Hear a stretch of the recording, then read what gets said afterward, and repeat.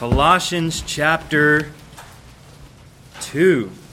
Wow, how do you follow a youth conference like that, a youth rally like that?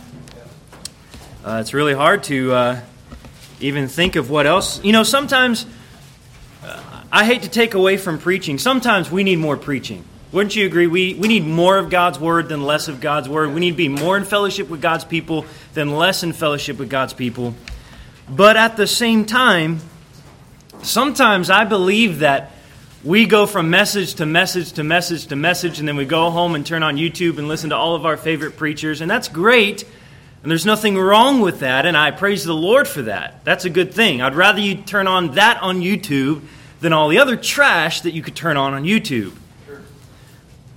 But I believe there should come a point in our walk with the Lord where we actually spend some time and chew on what we've heard and meditate upon what the Lord has done in our heart rather than just listening to something else to cover up what we just listened to. And the Lord never has an opportunity to take what we heard for everybody and allow the Spirit of God to apply it directly to your heart and to my heart. So that was not in the notes. It's not what we're talking about exactly this morning. But I'm saying that to say this. Wow, what a great youth rally and what great preaching. And I hope you don't forget what you heard. I hope you allow the Spirit of God to take some time and work that thing over in your heart and to point out some things in your life that you can do something about. You can't do anything about the government. You can't do anything about the stuff that's going on in our world today. You can't do anything about how wicked our world has become, but you can do something about your walk with the Lord. And I would like to talk about that a little bit this morning. Colossians chapter 2, and we've been sitting for a while. Let's stand just for a moment. Let's stand. Read this together. I know you guys got my pen out, and I just got my Bible open. I had it sitting in my lap. Okay, we'll survive. Colossians chapter 2.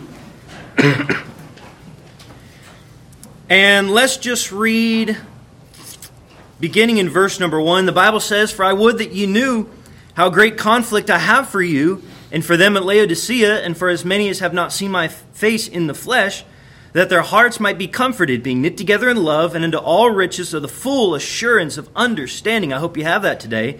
"To the acknowledgement of the mystery of God, and of the Father, and of Christ, in whom are hid all the treasures of wisdom and knowledge. And this I say, lest any man should beguile you with enticing words. For though I be absent in the flesh, yet am I with you in the Spirit, joying and beholding your order, and the steadfastness of your faith in Christ. As ye have therefore received Christ Jesus the Lord, so walk ye in Him." How do we do that? "Rooted and built up in Him, and established in the faith, as ye have been taught, abounding therein with thanksgiving." Can you read with me verse 6 and 7 out loud together? "As ye have therefore received Christ Jesus the Lord, so walk ye in Him, rooted and built up in Him, and established in the faith, as ye have been taught, abounding therein with thanksgiving." Let's pray. Father, Lord, I need you this morning. God, you know I'm afraid. Lord, you know I'm nervous. God, you know that I am not capable of taking the eternal Word of God and ministering it to our hearts. Lord, I'm not capable of knowing the need of the hearts that are in here this morning. But God, I'm just asking that you'll take the Word of God and you'll bless it today. Bless your Word. Help us, Lord, to listen. God, please help us to get something today that will help us. And Lord, to help us have a closer walk with you, we pray in Jesus' name. Amen. You may be seated. I'm convinced this morning that although you may come from a very busy and a very active church, my wife and I, we've been privileged to be able to travel the country and be in a lot of churches, and there are not many churches like your church. There are not many churches that would bring their young people this many miles to come to a youth rally and hear Bible preaching and then stay for Sunday and enjoy fellowship. And even being in a great church and doing a lot for the Lord, I am convinced that far too much of our Christian life is superficial. What do I mean? I mean it is depthless. It's external. It's skin deep. We tend to have a cosmetic relationship with the Lord and there's no depth to it. There's no genuine, personal, daily relationship with a God that you love personally. It's just we do this because this is what we do, and this is where we go because this is where we're going together as a group, and this is how we dress because this is how I'm supposed to dress when I come here. And not much of our Christian life is beneath the surface, something that nobody can see except you and the Lord. And we would look at each other and we would say, wow, that person's doing great. Wow, that person memorized all the verses. Wow, that person, man, they can preach at the nursing home and they're doing a great job singing for the Lord. But we don't value what's beneath the surface because no one else can see it. And so we don't spend much time on it. And I think we're doing the Lord a terrible injustice, and I think we're also doing that to ourselves. I would like to look this morning. Look at verse number 6 again. As ye have therefore received Christ Jesus the Lord. Have you received Christ Jesus the Lord? Amen. Right? How did you do that? You had faith in the Lord. The Bible says repentance toward God and faith in our Lord Jesus Christ. What does the Bible say? Acts 16:31. Believe on the Lord Jesus Christ, thou shalt be saved. That's how you received the Lord Jesus Christ. So the Bible says, as ye have therefore received Christ Jesus the Lord, so, what does that mean? In the same way as you were saved, walk ye in Him. You see that? When you get saved, that is not supposed to be the end of your confidence in the Lord. That's supposed to be the beginning. When you get saved, that's not supposed to be the ending point. Okay, I did the deed. Okay, I got saved. Okay, I'm on my way to heaven. I'm not going to hell. That should be the very beginning of your foundation of faith in your walk with the Lord. If you are going to move forward, and if you are going to grow, and if you are going to have a deeply rooted relationship with God, it's got to be by a continual lifestyle of belief and confidence and faith in the Lord and in His Word. Why is that important? How are we supposed to walk? Verse number 7. Rooted and built up in Him. You know, I've heard a lot in my short years of ministry and dealing with people and working with people. I hear people all the time say, God knows my heart. Right? God knows that I love Him and I worship Him, and yeah, I'm a little rough around the edges, but I love Jesus and Jesus loves me. God didn't save you so you could stay rough around the edges. Stop making excuses for all the things on the outside that aren't the way God wants them to be. Okay, so the idea here, we have a picture of a tree. And I was going to draw it for you over here, but I can't even draw stick figures. So I'm not even going to worry about trying to do that because you wouldn't even know what it is. Don't invite me to play Pictionary with you because you will lose. But the idea here is of a tree. And what you see of a grand Florida, I love Florida. I was raised in Florida. Florida's my favorite place. But if you see a big, grand, sprawling oak tree, that tree is only there because there's equally the amount of tree beneath the ground that you don't see that's supporting what you can see. And that's the idea we have here in the book of Colossians. The Lord said, rooted and built up. Now here's the problem. So many Christians say, well, Jesus knows my heart. Jesus knows that I love Him. Why don't you show some of that? Why don't you allow what you claim is on the inside to begin to work its way out and manifest itself in your life to something that people can see? We like to look, and we're going to spend most of our time this morning on the rooted part, but we often skip the built up part. Young guys, you know, us guys, we like cars, right? How many of you guys like cars?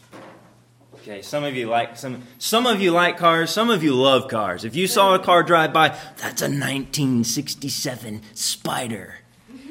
All you guys who love cars say that's not even a real car, dude, all right? Because I don't know cars. But you who do, you say, wow, that car is built. What do you mean by that? It's not stock anymore.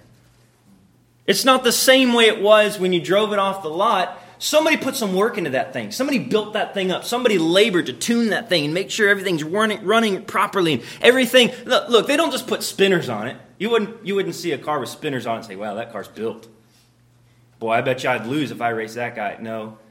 But if you looked underneath the hood, you would say, wow, look at all this. He's got. Okay, I don't even know because I don't know all that stuff, but you do. Some of you ladies. Uh-oh. Hey, did you see that guy? Man, he's built. What do you mean? He's not stock. You know what? Somebody's put some time and some effort and some pointless labor. Okay, it's not all pointless, okay? Bodily exercise profiteth, all right? Somebody put some work into being built. And the Lord said, I want you to do the same thing with me. How come is it we want to be built in our finances, and we want to be built in our social life, and we want to be built in all these different things in the world, and nobody looks God's way and says, I want to be built up in the Lord. I want people, when they look at my life, they don't just see a stock Christian. A plain Jane, I'm saved and on my way to heaven, and that's it. That's not what the Lord wants you to be. The Lord wants you to be built up, the Lord didn't even say here, I don't want you to be built up in church. The Lord didn't say, I want you to be built up in your Bible reading, though that's great. The Lord didn't say, I want you to be built up in your ability to preach the Bible. The Lord said, I want you to be built up in a personal relationship with the person, with me. So that as your life grows, people see Jesus in you. Built up in Him. Do you care at all about putting any effort into your Christian life, into your walk? Not being a Christian, but your walk with the Lord and being built up in Him. That's what the Lord said here. Being built up in Him, established in the faith. Now the flip side is also true. You cannot be built up in the Lord without having roots that are equally as deep. We tend to, bless God, independent, King James, fundamental, Bible-believing Baptist. We tend to lean a whole lot on what people see on the surface. Have you ever seen, walking through, we took our teenagers for a hike, and we love going through and seeing alligators and all these different things and seeing all the different trees that we have down here in Florida. But how many times have you seen a big sprawling oak tree and it's just laying over? How in the world can such a big, strong oak tree, you used to be able to climb in that thing and build a tree house in that thing, and now it's laying on the ground? Why is that? Because there was no roots. Because there wasn't enough beneath the surface to hold that thing up when a storm came or when something pushed against it. Young people, I'm telling you this, there's nothing wrong with dressing right. Praise the Lord. I hope you do. There's nothing wrong with carrying around a King James Bible. I hope you do. There's nothing wrong with singing, and nothing wrong with preaching the Bible, and nothing wrong with doing all the external things God wants us to do. The Lord wants us to do those things. But if you're doing all of those things and you have no beneath the surface walk with the Lord, you are setting yourself up for failure. I want to ask you a question. How much time do you spend alone with God in prayer? That'll show you how deep your roots are. How much do you give to the Lord? Do you give to missions? All of that is something that no one else is supposed to be able to see. But all of that is you just reaching down and grabbing a hold of the Lord in a deep relationship. And it's something no one else can see, but it is the very strength of your Christian life. How sad is it to see a young preacher boy on fire for God, doing something for the Lord, preaching the Bible in nursing homes and going to rescue mission and preaching on the street, and then you find out that they fell. A young lady on her way to the mission field, you find out that she fell. Why is that? It's not because they didn't have anything on the surface. The problem is they didn't have a deep-rooted relationship with the Lord beneath the surface. Let me show you. I don't know anything about trees, but I want to show you a few things about trees this morning. Let me read you some things I thought this is pretty interesting. Here's an article on root disease. I didn't even know trees could get sick, okay, but trees can get sick. Listen to this article. This is incredible. For root diseases in general, impact is often unrecognized. It is slow, steady, consistent, not epidemic outbreaks. It is widespread, well distributed. Detection of these diseases are difficult and uncertain. Levels of root rot are always higher than can be estimated by above-ground symptoms. You know what that means? When there's some disease going on beneath the surface in the root system, you can hide it from everybody. But it's beneath the surface, is rotting your very relationship with the Lord, and it's causing you to set yourself up to fall. The Lord doesn't want you to do that. There are 3 different ways that these diseases can have an impact on a tree. First of all, this is called mortality. This is the root collar is completely choked out by the disease, or enough of the root system is compromised so as to cause mechanical failure of the superstructure. What that means is there's not enough beneath the surface to hold up the tree. And there's a lot of Christians that way. It's just a matter of time before some winded doctrine blows them over. It's just a matter of time before some peer pressure pushes them over. It's just a matter of time before the ground collapses beneath them because there's nothing holding them up and they fall into sin and will never be the same again. You know why? It wasn't because they weren't built up on the outside where everybody could see them with their King James Bible in church. It was because they did not have their own personal relationship with God. And young people, we've got to be careful that our Christian life is just superficial. Just superficial. Let me show you something. I was really... Go to Luke chapter 22. I was really debating on what to do this morning.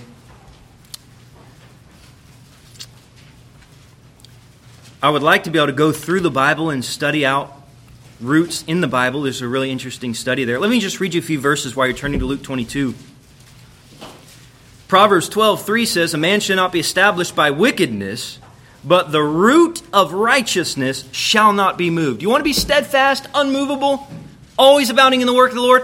Have some righteous roots beneath the surface. Have a holy relationship with God. Have some inward character. Have some principle within. Something not just on the outside where you do right when people are looking, but something on the inside that says, I want to do right because I love the Lord. God says those roots will help you stay steadfast. Proverbs 12 verse 12, "The wicked desireth the net of evil men, but the root of the righteous yieldeth fruit." Do you want to be a fruitful Christian? You've got to have some roots. It's not going to happen just with all the external branches you've got upstairs. You have to spend time alone with your Savior beneath the surface in a way that no one else can see. And the Bible says that the fruit of the Spirit will begin to manifest itself in your life, not because you went and preached on the street, but because you spent some time alone with your Savior and have a relationship with Him. It's important. You can write down Jeremiah chapter 17, verses 5 through 10. Deep roots will keep you from being affected by your surroundings. Daniel chapter 4, verses 6 through 17. There was a king by the name of Nebuchadnezzar. And the Lord said, because of his pride, because he's boasting in all that he's got going on upstairs, the Lord said, I'm going to cut him down. But the Lord said, if he's got a little bit of root left, and that little bit of root gets hungry and thirsting for water, the Lord says, I can make it sprout again. The Bible says the same thing in Job chapter 14, verses 7 through 9. Now look at Luke chapter 22. I want to spend just the next few minutes of our time right here. Well, we're moving into, in Luke chapter 22, Jesus, when he fulfilled his earthly ministry, now he's done with his earthly ministry. Now he's turning and making a turning point where now he's going to move to his cross work that he's going to do. So this is the day of Passover. They're preparing for the Passover. And the Bible says in Luke chapter 22 and verse number 1, "Now the feast of the unleavened bread drew nigh, which is called Passover. Chief priests and scribes sought how they might kill him, for they feared the people." Verse number 7, "Then came the day of unleavened bread, when the Passover must be killed." So what Jesus is going to do is now he's not going to deal with the world. Now what he's doing in Luke 22, he's not dealing with the multitudes of people that came to see his miracles. Now what he is doing is he's turning and he's setting aside a place where he can spend alone with his disciples. This is not between them and everyone else. This is just between them and the Lord. And they're going to do this in the upper room. Let me give you some of the benefits of the upper room. We're not going to look at them all this morning because of time, but I just want to give you these. In verse number 14 through 20, the first benefit that we see of the upper room experience, when they got alone with their Savior, here's the first benefit: the remembrance of suffering. Jesus explains to them, here's all that's going to happen. I'm going to go. I'm going to be crucified. And when I rise again, I want you to do this. What we're doing right now, I want you to do this in remembrance of me. When you get alone with your Savior, the first thing it should do for you is to remind you of his suffering. If Jesus did not suffer and die on that cross for your sin that separated you from God, that veil that separated man from God would not have been rent. And you would have absolutely no access to God were it not for his suffering. Your personal relationship with God reminds you of that. Number 2, in verse 21 through 23, there's the revelation of sin. Jesus specifically pointed out in that group the problem that needed to go. What about in your heart, in your life? Do you ever get alone with God after hearing great preaching and say, Lord, will you take this and point out an area in my life that needs to be adjusted and fixed? It's no wonder we have all kinds of problems in our Christian life and unfaithfulness and sin because we never get alone with our Savior and let him tell us where we're wrong. The next thing we see in verses 24 through 30, the reproof to his disciples to be servants. They were like, which of us is going to be the greatest in the kingdom? Which of us is going to be exalted? And the Lord Jesus said, hey, that's how the world thinks. I don't want you to think that way. You know where they got that idea? Not from going out and preaching, not from going out and helping, giving bread to the multitudes. They got that from getting alone with their Savior. In verses 31 through 32, we have the remedy for the attacks of Satan. I wonder if the reason why so many young people fall against the wiles of the devil is because they didn't get alone with the Lord and get the remedy that he offered. The remedy for the attacks of Satan. Verse 33 through 38, remember Peter, he stands up, big blabbermouth Peter. Verse 33 through 38, a reality check for the overconfident. Listen, if you think you've got this Christian life figured out, if you'll get alone with God and spend any time with him, you're going to realize really quickly you don't have anything figured out. You need him. Getting alone with God will help you do that. John chapter 13, we're not going to go there, but in John chapter 13, you remember, there was the disciple whom Jesus loved. And I don't know how it worked. I don't know if Jesus said, hey, all these other guys, they're just annoying the tar out of me. I love you. Will you come sit next to me? Put a buffer between me and Peter, please.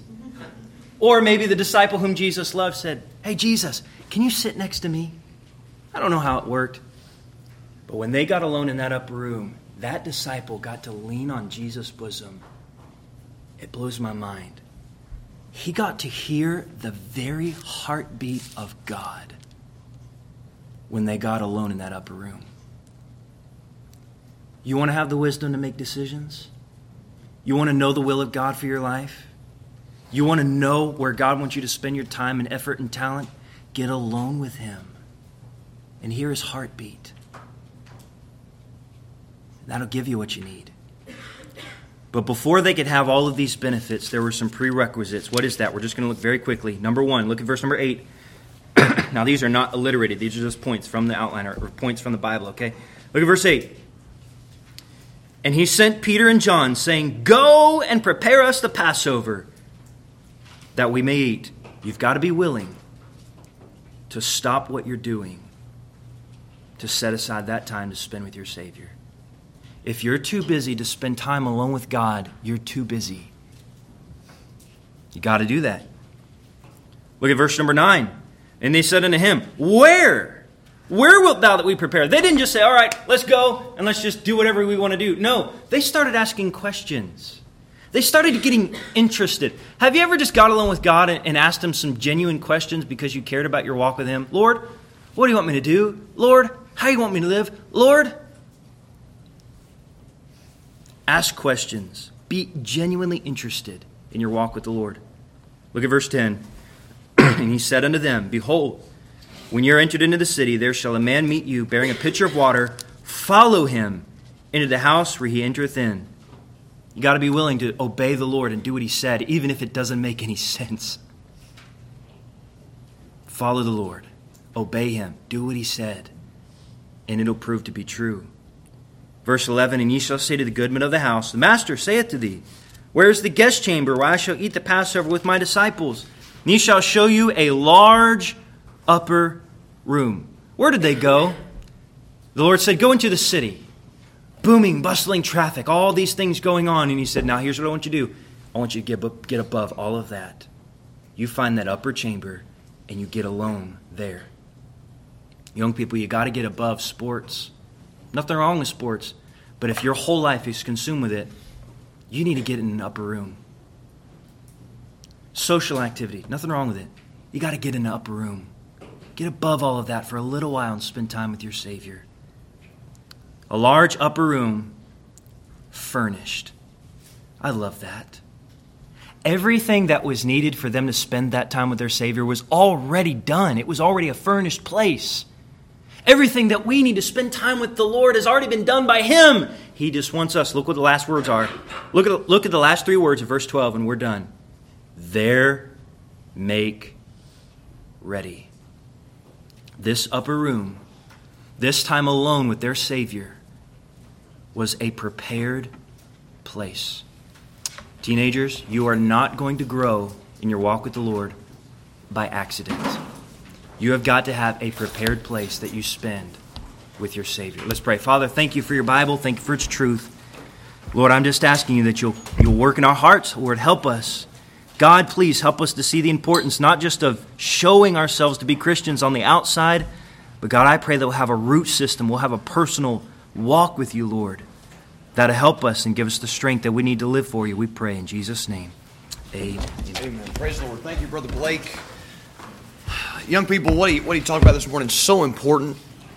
We've heard great preaching this week. I'm sure you've made some decisions in response to that preaching this week. But how is it that those decisions are going to translate into a life that is changed, that is different moving forward, something that sticks, something that remains? It's Romans chapter 12. You're going to be transformed by the renewing of your mind. Life change starts with hearing a message, responding to a message, making a decision. That's all the right thing and so important. That's why we invest in having a youth rally. But life change has to go farther than where it starts. Okay? And that's just you being consistently and faithfully in fellowship with the Lord on a daily basis.